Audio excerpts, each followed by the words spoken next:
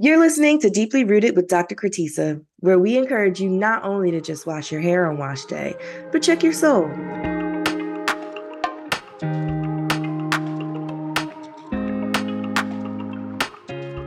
Living in America with natural hair is a unique experience. We should be discussing it and giving witness to our own vulnerable and sometimes hilarious stories. Hair stories that encompass much more than just how we style it. Everyone's hair journey is different. Everyone's hair is different.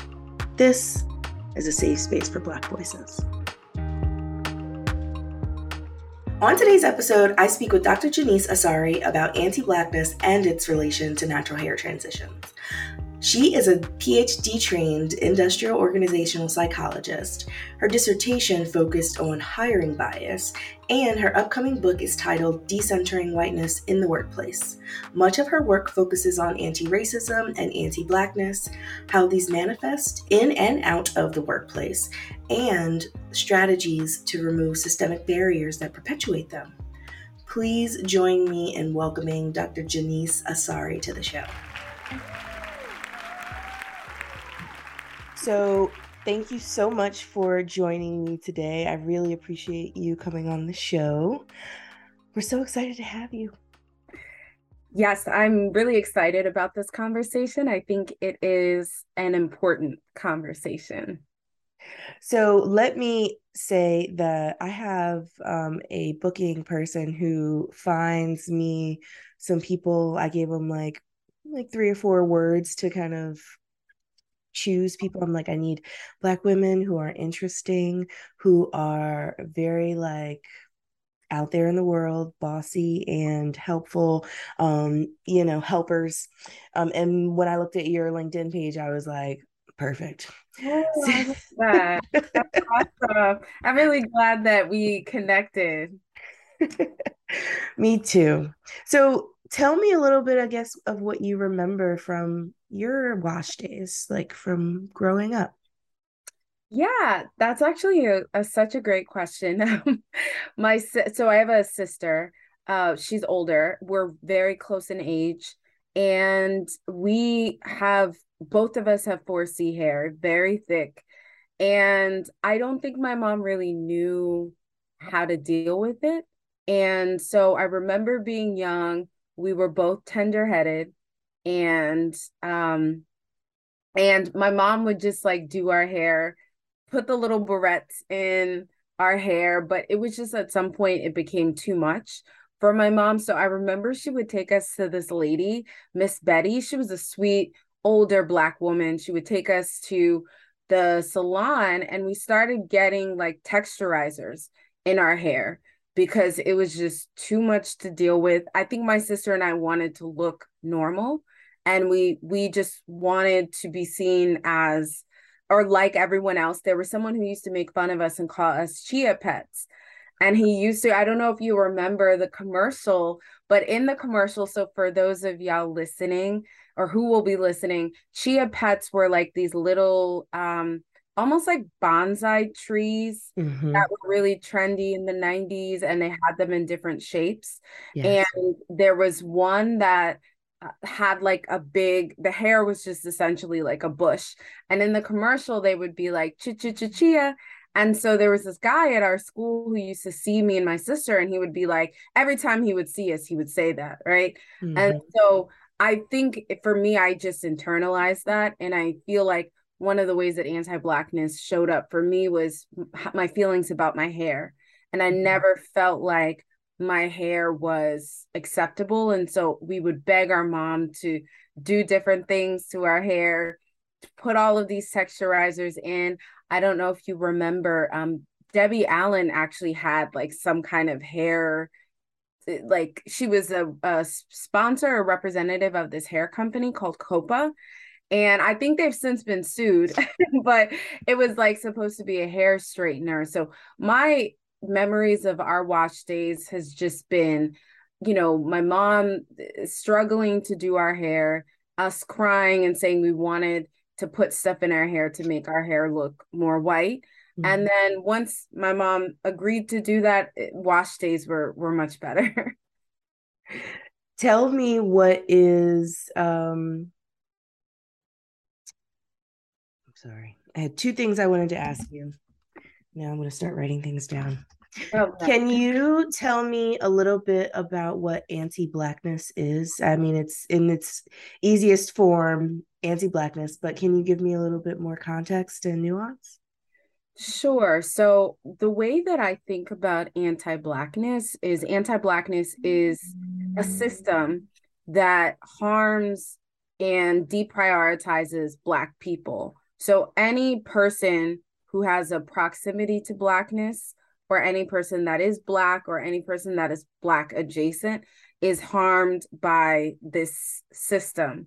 It also works individually. Mm-hmm. And for me, like, I just think of anti-blackness as hating my Blackness and hating the parts of myself that I associated with being Black. So Mm-hmm. one of the ways that that showed up for me was my hair, right? Because I have the kinkiest textured, the coarsest textured hair, Mm-hmm. and it is furthest away from whiteness. And so, really, anti Blackness is a system, a global system that works to harm Black people. Okay. What do you remember about your caregivers and those who took care of your hair when you were younger? What do you remember about them or the experience? That's such a great question. So, my mom is really the main person that would do our hair. We started going to that woman, Miss Betty. Mm-hmm. And my mom, I've never asked her what the catalyst was behind her getting a cosmetology license, but my mom actually, when I was maybe 11, she went to school and got a cosmetology license. And I've never asked her why. And now after this interview, I'm going to go back and ask her. But maybe part of the reason was because of the struggles she saw my sister and I go through when it came to our hair. And I don't think she felt fully comfortable not being able to take care of us in our hair and just kind of sending us to this salon, even though the woman was so sweet, right? I remember her still vividly. But my mom was really the only one I trusted to do my hair. But I never knew what texturism was until like the last few years. We've been given language to understand hair discrimination, but growing up, it wasn't something that we knew about, right? And I think back and I understand how it showed up in so many ways. And I think about the dolls that I had. My sister and I had American Girl dolls. The American Girl dolls that we had didn't have kinky hair. My American Girl doll had straight hair. So I was like, oh, I see that this doll is, like dark, right? So she's brown like me, but she had straight hair. And I never really thought about that as a kid. I just was like, oh, this is a doll. She's a Black doll. And then I had this Cabbage Patch doll that I love. She was a Black Cabbage Patch doll, but they had yarn for hair. So I never really saw myself in these dolls and things. But my mom was the only one that really did our hair, took care of our hair. After we moved, we weren't able to go to that woman, Miss Betty, anymore. And so I think my mom was just like, I'm going to be the one. So I remember my mom putting texturizers in our hair in the sink. And so sitting on the counter, her putting the texturizer in and then washing it out in the sink. And I don't know, like now, why we didn't just go into the shower and wash it out, like as I'm an adult thinking about this, but I remember sitting and her like washing it out and making sure to get the kitchen and the back of our hair and the edges, and every like 3 months we would Mm-hmm. do that.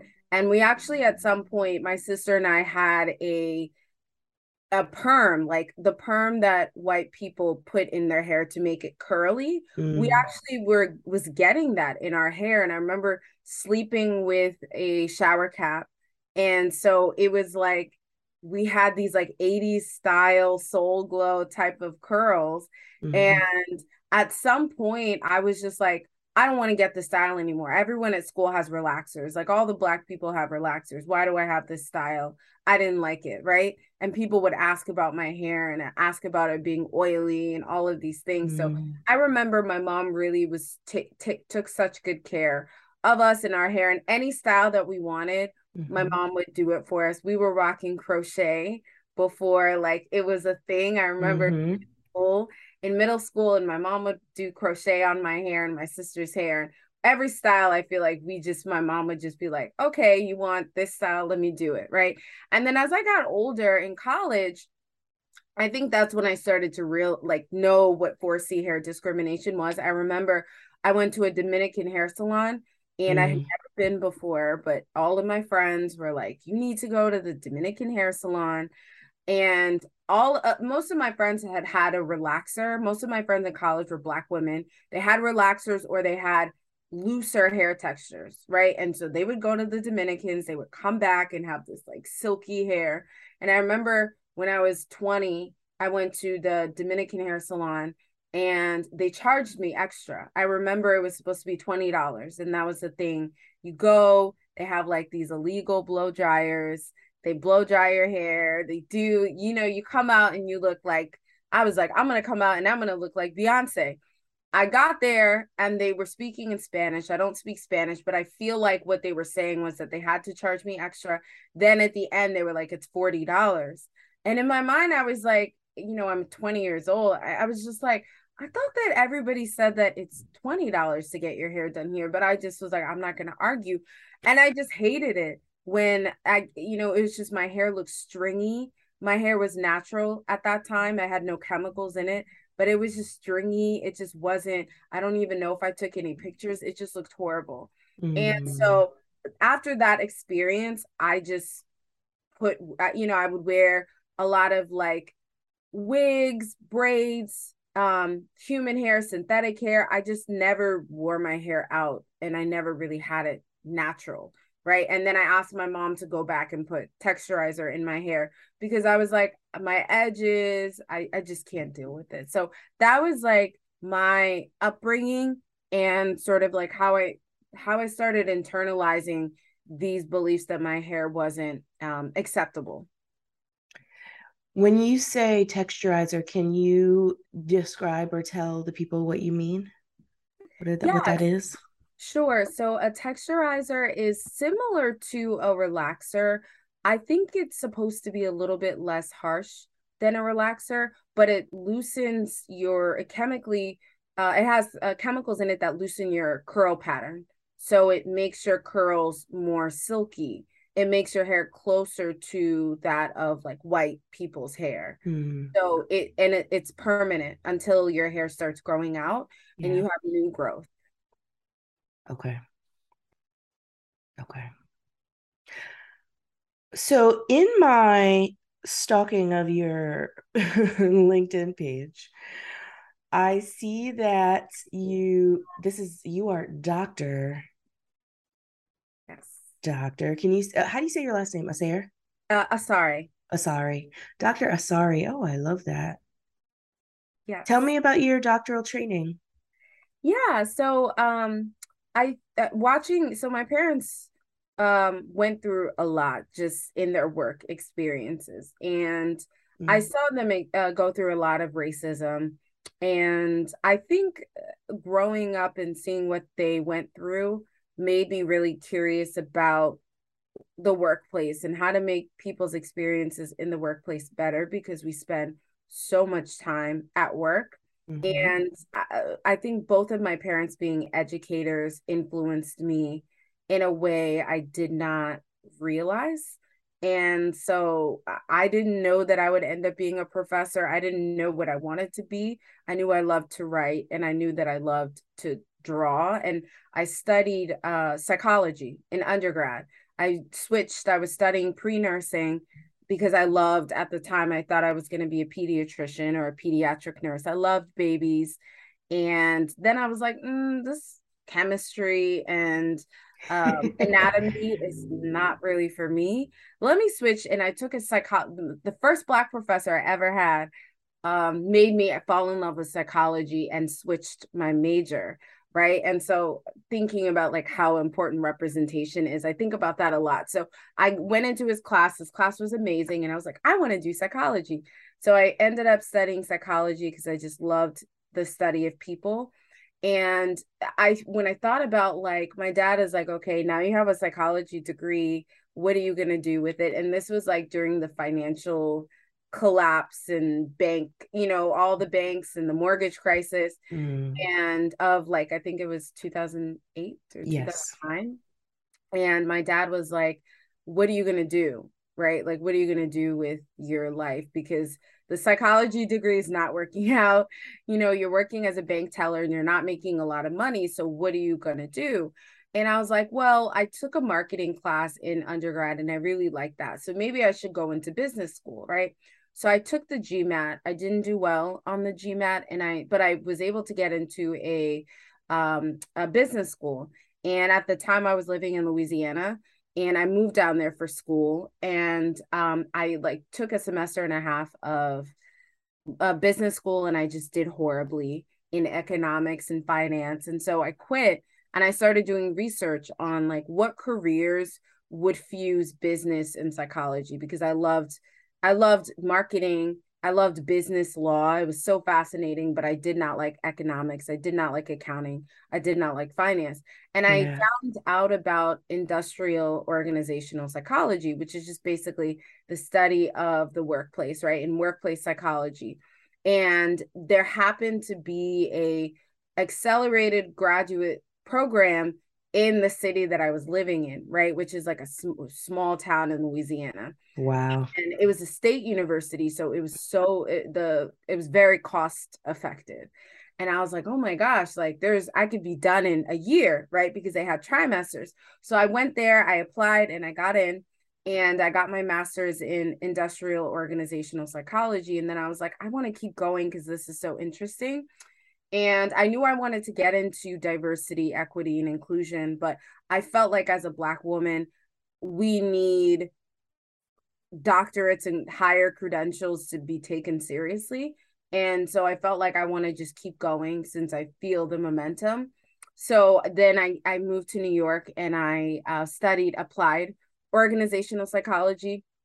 And I wanted to write my dissertation on hiring discrimination.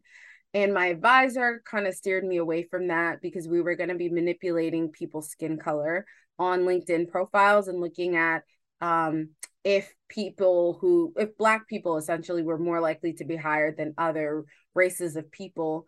And we were going to manipulate, also do like religious headgear and look at like if a Black person wearing religious headgear was more likely to be called back than a white person wearing religious headgear or a Black person not wearing. So we were going to do some manipulations. We ended up not doing that. And I ended up focusing on invisible disabilities in the workplace. So looking at disclosure and whether if you disclose in an employment interview that you have a history of something like depression, if that impacts your likelihood to get hired. So that's what I decided to study. But I always knew that I wanted to get into equity based on what my parents went through. I was like, I want to think about this whole racism thing and racism in the workplace and study that and figure out how to make people's experiences better. Mm. That study that blew up the natural hair world at least a year ago, talking about competence and more likely to be called back, and all of that based on your natural hair, speaks to similar research. What do you find with regard to hair in the workplace? What kind of barriers do you see there?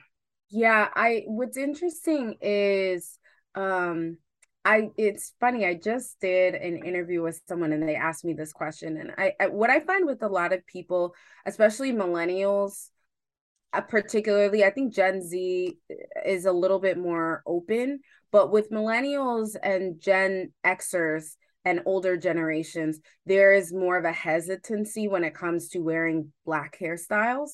Mm.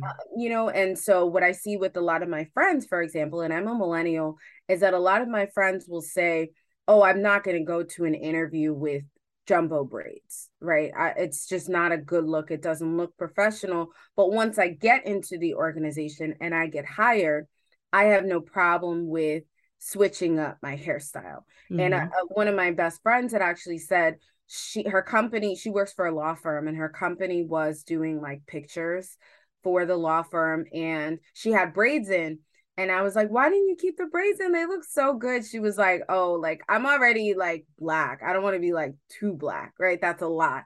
And I Mm. don't know why that stuck with me, but it's a very real concern with a lot of people. And even myself, like working in academia, I was pretty like with my hairstyles. I think I did a lot of hairstyles, but there's some styles I just was like being the only Black professor in my department and working with mostly like 95% white students. I was just like still worried about how I would be perceived because I look younger than I am. I'm already Black, I'm a woman, and then I come in. And so for a lot of people, it shows up in different ways in the hiring process. And what makes it so challenging is we can't prove that we were passed over for an interview because we had an afro or because we wore braids. But there's so much research and it's so prevalent. So I think what a lot of people do instead is they kind of unleash their true and authentic selves once they get into the workplace. But there's a lot of like policing of Black people's hair once we are in the workplace, as far as if you start off with this certain style, you know, people will comment on your hair when you switch it up. And I know that I had students, and I know that they meant it from a nice place, but I'll never forget that when I would straighten my hair or I would come in with the silk press, which is just basically, straightening your hair. Mm-hmm. My students would give me compliments on my hair, and they would say, "Oh my gosh, I love your hair." And in my head, I'm like, "It's just a silk press. It's not like anything like miraculous, but there is still a lot of discrimination, excuse me, that takes place in the workplace. And I've heard people share stories about how bosses and managers of theirs will comment on their hair in like very microaggressive ways and will say things even on, I think there's a perception that it doesn't take place online, but even online. I was just at a conference in April and there was a Black woman who shared that her manager on a Zoom call asked her if her hair was real because I guess she switched her hairstyle. And I just thought that that was such a invasive question. So the microaggressions still take place even in a virtual setting, but I think it's so nice that many of us are still working remotely so we don't get the "ooh, can I touch your hair" type of behaviors, but the microaggressions are still there. Well, let's talk about how Black women are avoiding working in the office because we are running to working remotely. And I mean, we as in me as well, because these work environments are not always the best. Yeah, 100%. And I wrote an article recently that was basically like a lot of companies call themselves like anti-racist or say that they are focused on DEI, but they're forcing people to come back into the office. And that to me is like an oxymoron. You can't be a company that prioritizes equity, but you're forcing people to come back into harmful environments. And so, I feel like we have to lean on the research. And I know that I think it was called Future Forum did a study early last year, and they found that like 90 something percent of Black workers say that they don't want to be back in the workplace or that they prefer hybrid or remote work. Mm-hmm. But like the interesting part of it is that a large majority of people who are in essential positions are Black. So it's like many of us don't have the luxury of working from home, and companies continue to like try to push this like we need to be back in the office, or they're trying very heavily to surveil employees. And they're like, Mm-hmm. okay, if you're going to work from home, we need to have cameras on your desktop and see what exactly you're doing and what you're looking at. And so it's like this constant need. And I feel like a lot of that is rooted in like white supremacy, where it's like this constant need to control and surveil people. And if you're hiring people, you should trust that they're going to do what they're supposed to do. But of course, there's like this lack of trust that employers have. And I understand because there's been some studies that have come out that say like during the pandemic and up until now, people while they were on the clock were doing so many other things. They were like taking naps and they were, going and running errands. But I think that that points to the fact that the days should be shorter, because I forget what it's called. I feel like it's called the Pareto principle. I might be saying it wrong, but there is a principle that basically says people will do the work that you give them in the number of hours allotted. So if you tell someone, I want you to finish this task in 3 hours, they will take 3 hours to complete the task. If you tell someone, I want you to finish this task in 8 hours, they will take 8 hours. So I think what that means is if people are able to do their work and run errands, sleep, and do all of these things, I think that that means the work days need to be shorter, or we need to have like abbreviated work weeks. So I think that that's what it actually points to. And companies shouldn't be trying to like surveil and control people more now that they are working from home. Okay.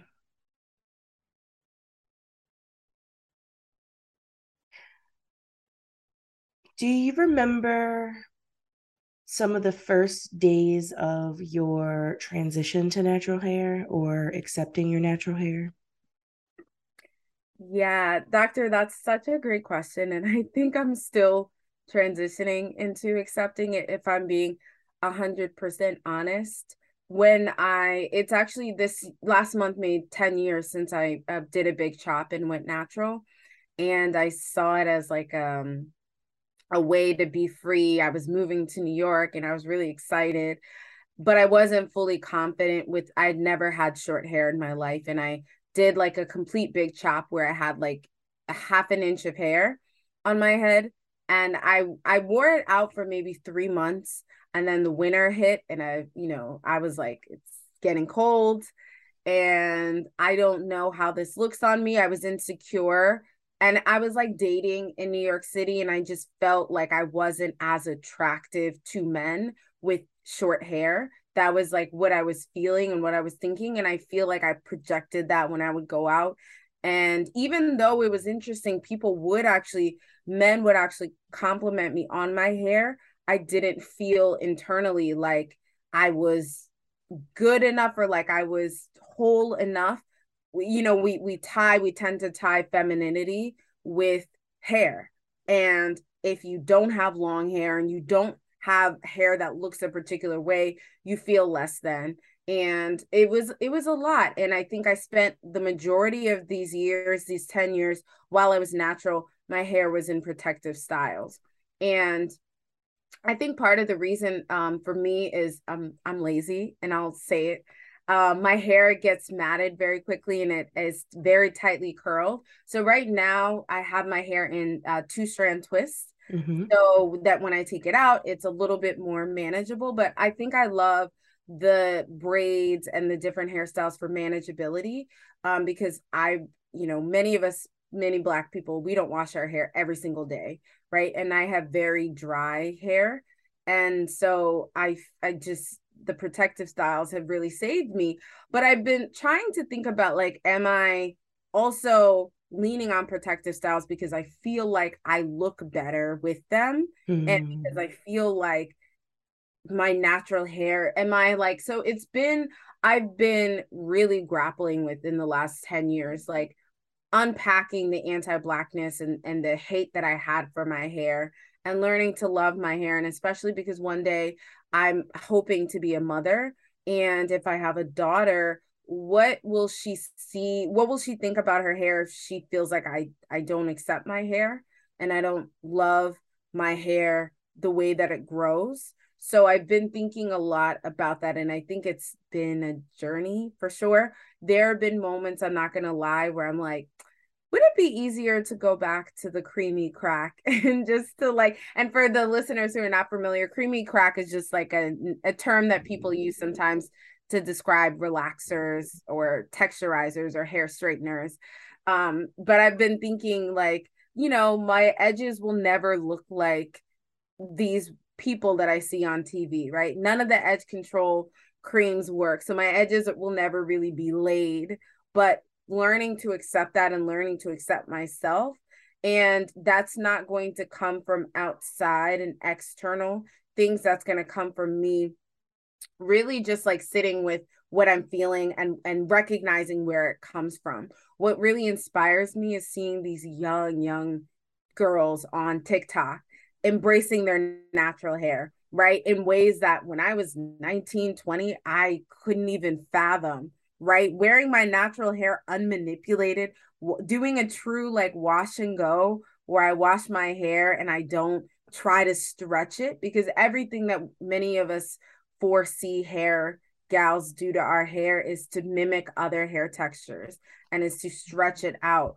But I've never really like washed my hair and just worn it out. And I think that's such a beautiful thing. So that really gives me hope that these younger generations are really embracing their natural hair and embracing who they are. When I would ask other people about hating themselves or hating parts of themselves or even hating their hair, oh no, I don't hate myself. That's not what we do over here. And I will say that a lot of the people that I interview say we don't do that over here, but I like that you were able to describe what hating your hair looks like. And it looks like hiding it. Looks like wearing your protective styles, not really feeling comfortable. And yes, you can be natural and still dislike your hair and still hate your hair. And you raise up a great point. A lot of the focus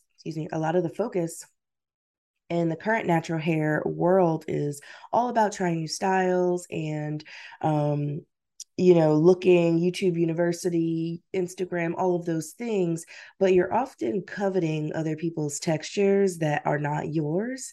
And I found myself doing the exact same thing. And so I was very comfortable with twist outs and braid outs and things that stretched my hair and also gave it a little bit more definition, made some bigger curls, those kinds of things. So it wasn't until maybe year 8 or 9 that I realized, girl, you do not wear your hair in just a straight afro. Like you will spend your life trying to get these elongated curls, and that is not your hair. That's not your hair. And so thank you for describing what hating your hair looks like. Of course. And I appreciate that you shared that. Yeah, I think it's important to be honest. And I think it would be a lie to say, like, I fully 100% embrace and accept my hair. And I'm okay with saying that because we live in a world that tells us to hate ourselves and hate parts of ourselves. So I try not to be too hard on myself because of how I've been and we've been conditioned. I was just having a conversation recently with someone about how I think I'm a big, huge Beyonce stan. I'm like, Yes. but I think it's a tiny little bit disappointing to me that I've never seen Beyonce wearing her natural hair.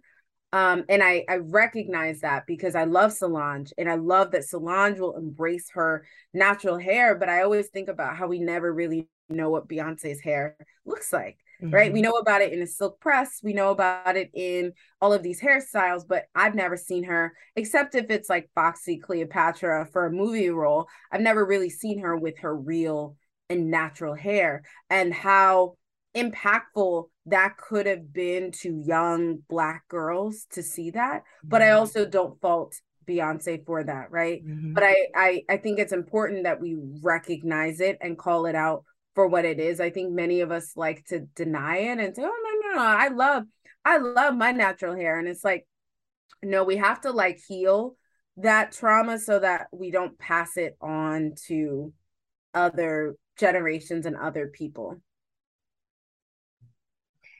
Yes, I always click on the articles that say, oh, there'll be an article that says, oh, look at this star in their natural hair. Let's see their natural hair. And then you get to it, and it's not their natural hair. It's like they don't have a weave, but their hair is straightened. And Mm-hmm. so like that is their natural hair. Yeah. And that is in like, yes, that is natural hair, but also we're talking about your kinkier textures and being comfortable with those textures. So being comfortable with your natural hair has become being comfortable not wearing a weave.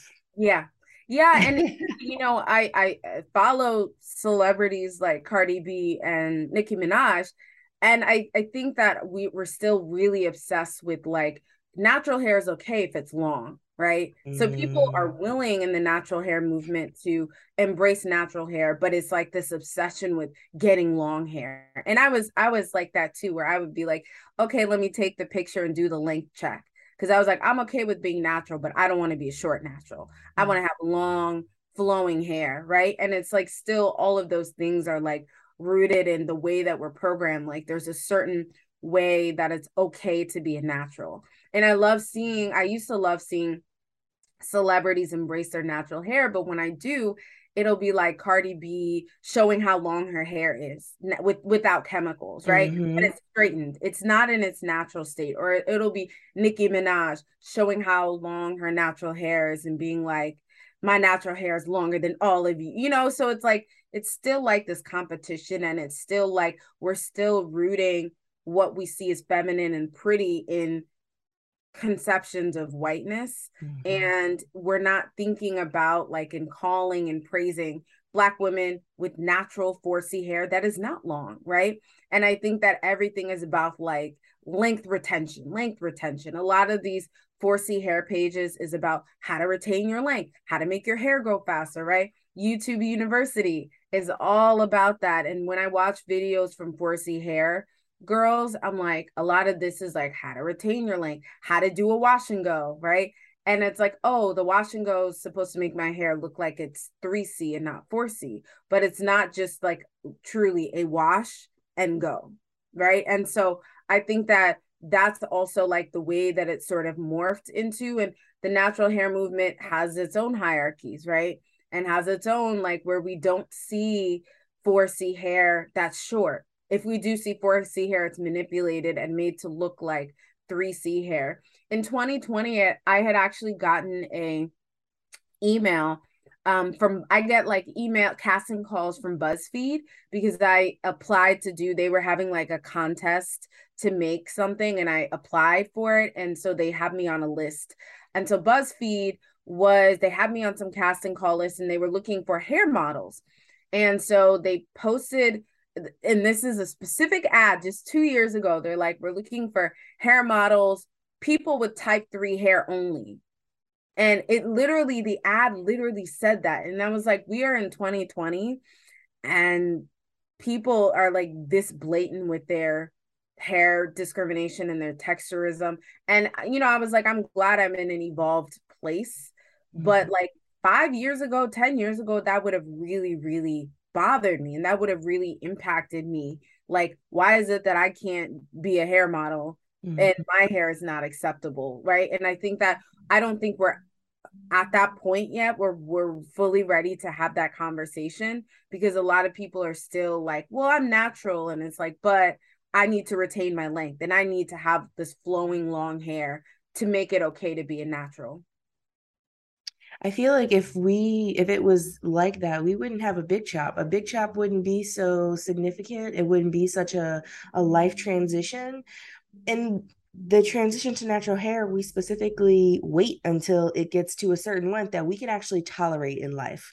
Like, okay, if I cut the perm off the ends of this, I can go outside of my door. Like I can interact with the rest of the world as opposed to hiding, which some people do hide for that time because it's just easier than managing and dealing with the embarrassment and shame that you have about your hair.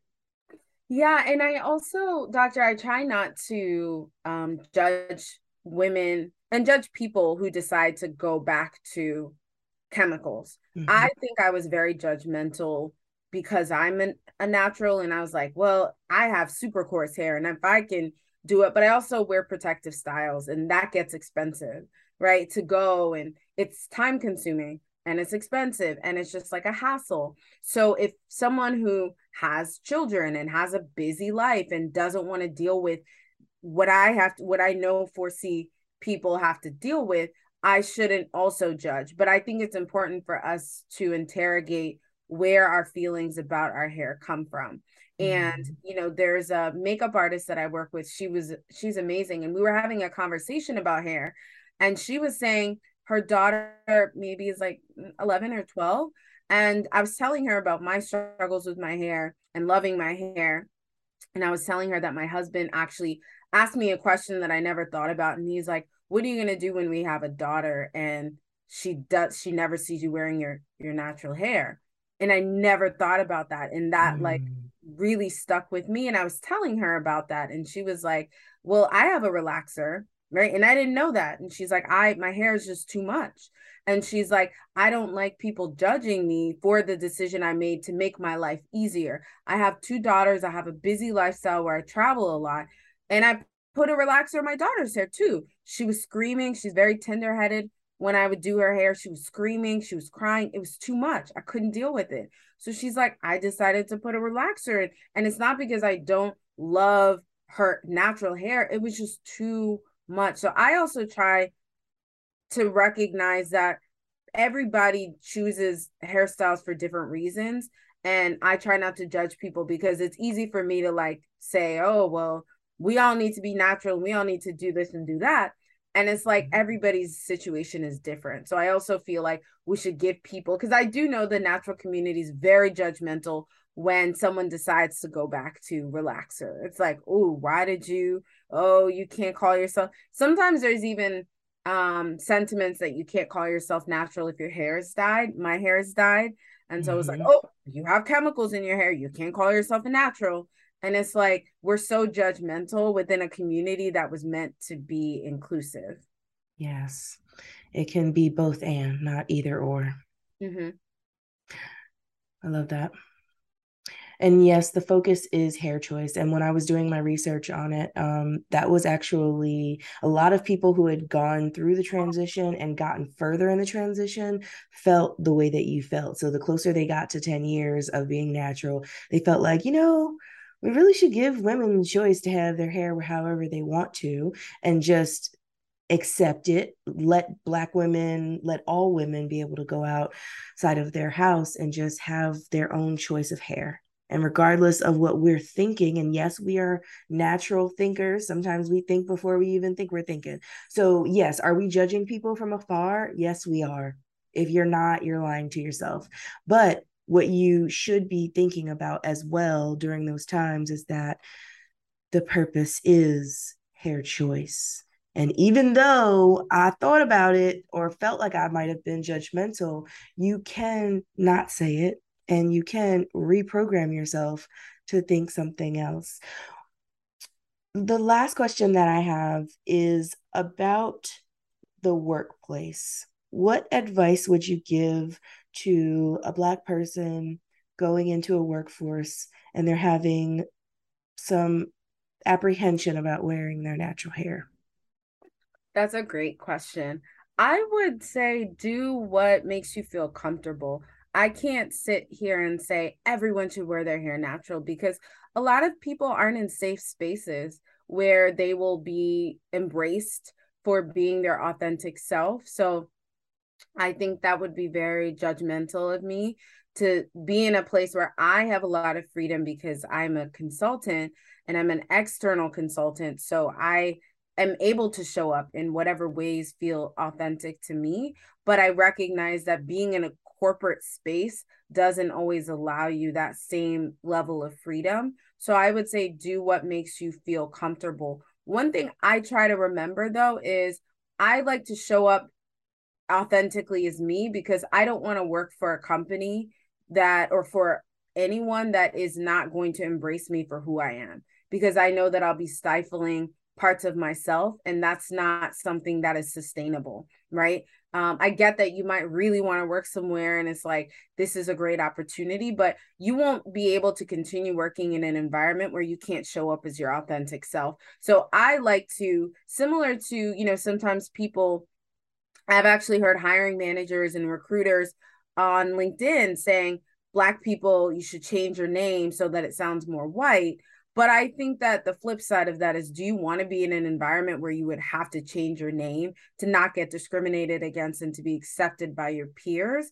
Or would you want to come in as your authentic self and know that this is an environment that knew what it was and they embraced you, right? So I think that I would say that's also something to think about, but everyone is at a different point in their career, and it depends on what your long-term goals are. If your goal is to like move up in your corporate structure, if the corporate structure is not one in which those types of things are embraced, you might decide you don't want to wear your hair natural. So I think it's very gray, and it wouldn't be fair to say every single person should.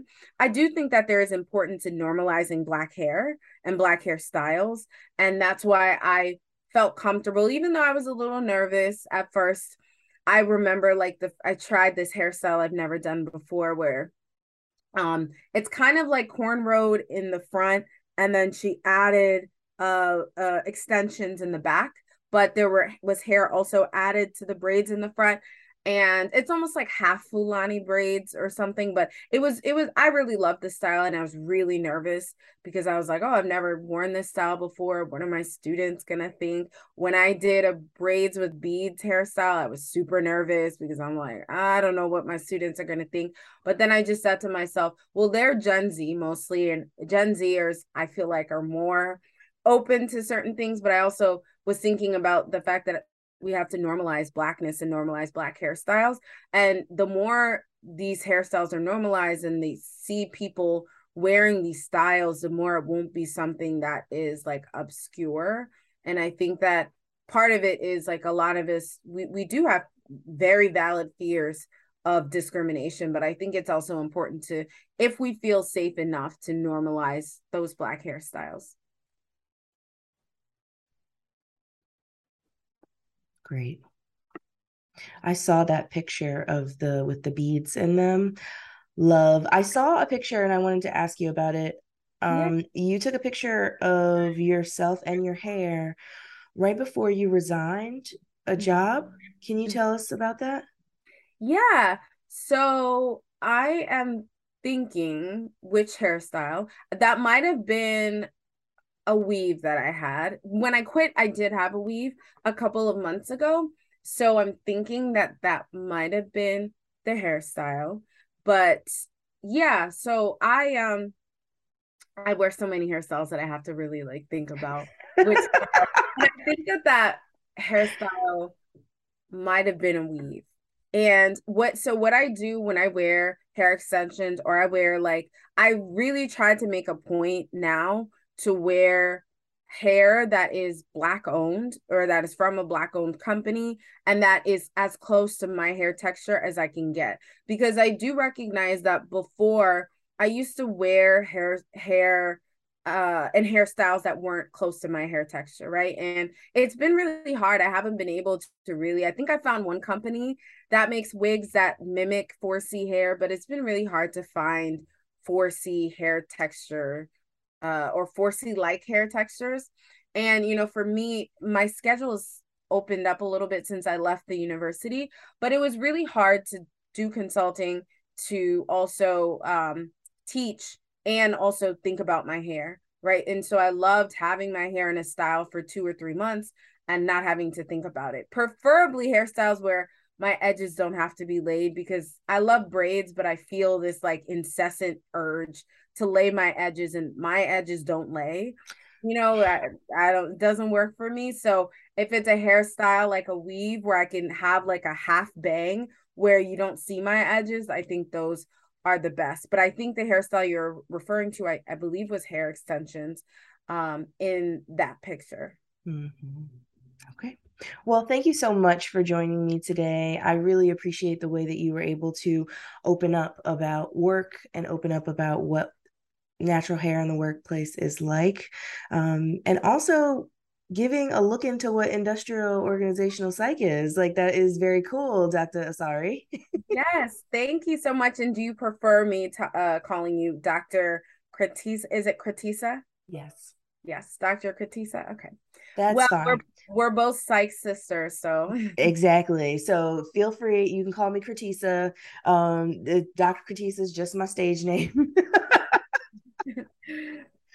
Thank you so much for joining me. it was wonderful to chat with you, Dr. Kratisa. I look forward to speaking with you again, and I really enjoyed the opportunity to just chat about these things. I've never talked about this on a podcast before, so I loved the conversation. Awesome.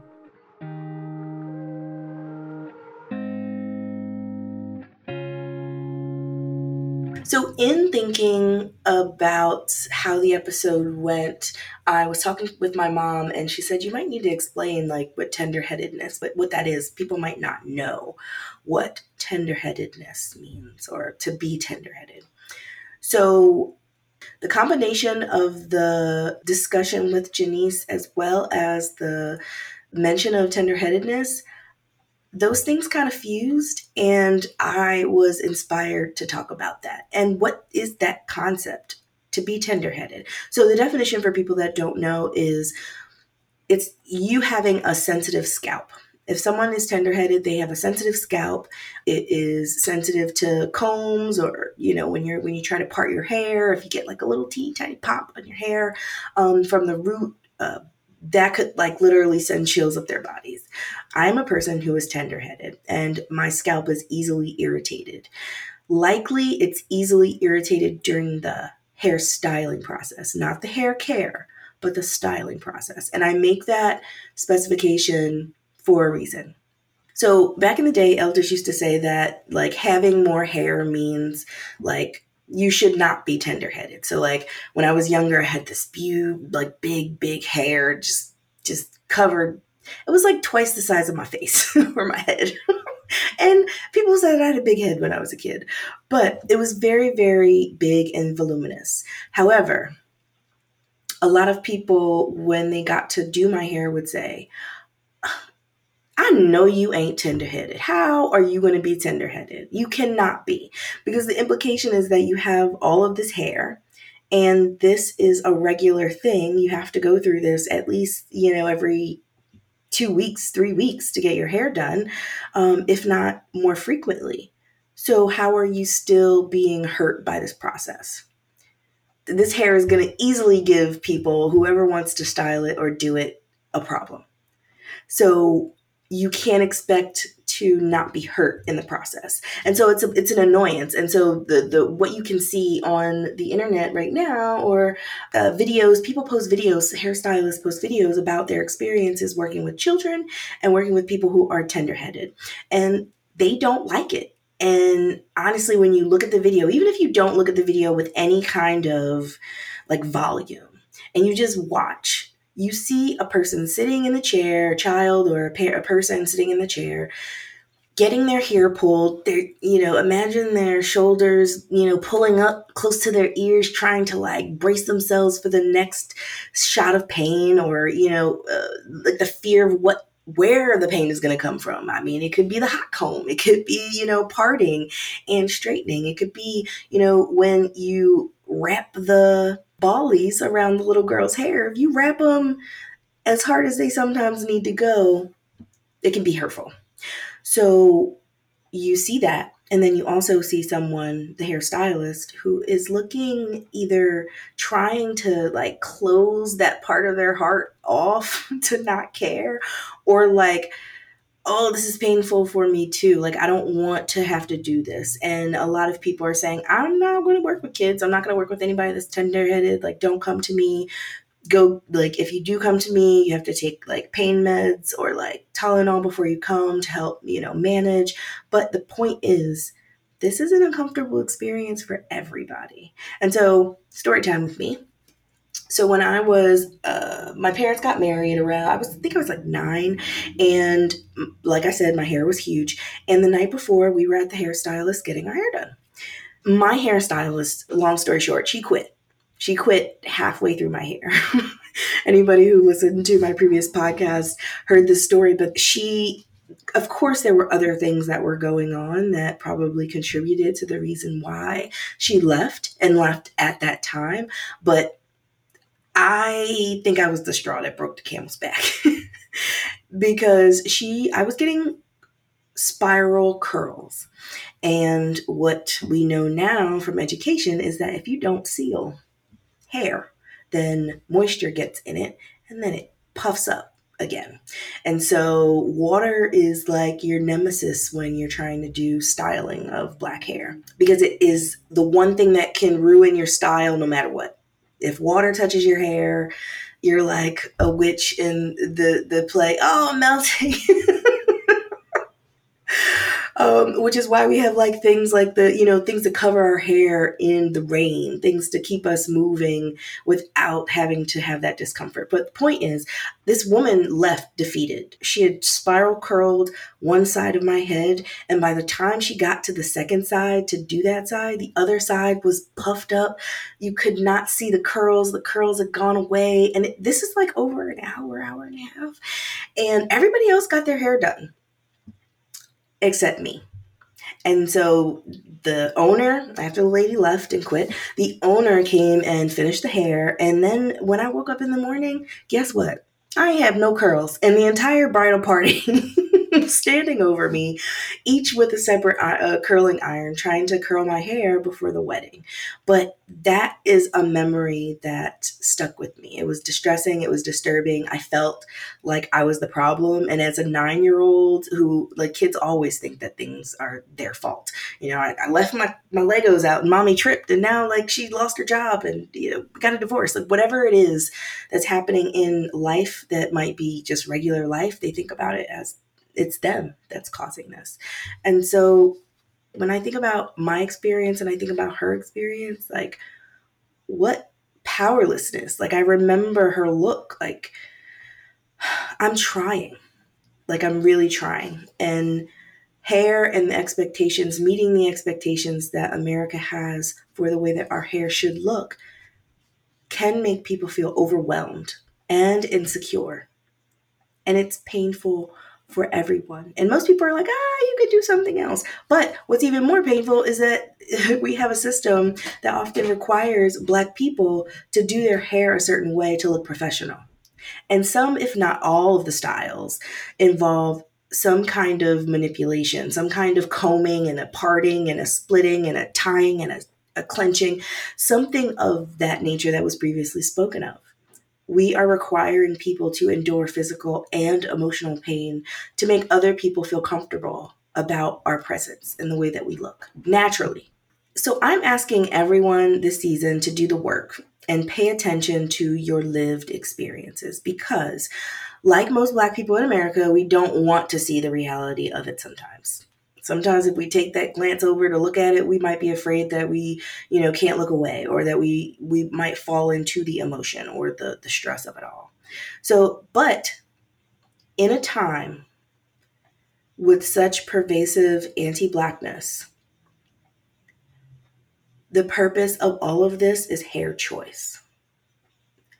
We as Black people deserve to have the right to decide what happens to our bodies. We should have the freedom and autonomy in the decisions that involve our body. One could say that you could get another job, you could go somewhere else where you can wear your hair how you want to. However, we have it's like a closed system of boundaries and systemic racism. I mean, that's the buzzword is systemic racism, but it's these concepts, these unspoken racial boundaries, locks, gates, chains on places where everyone else is like a revolving door and they can just come and go as they please.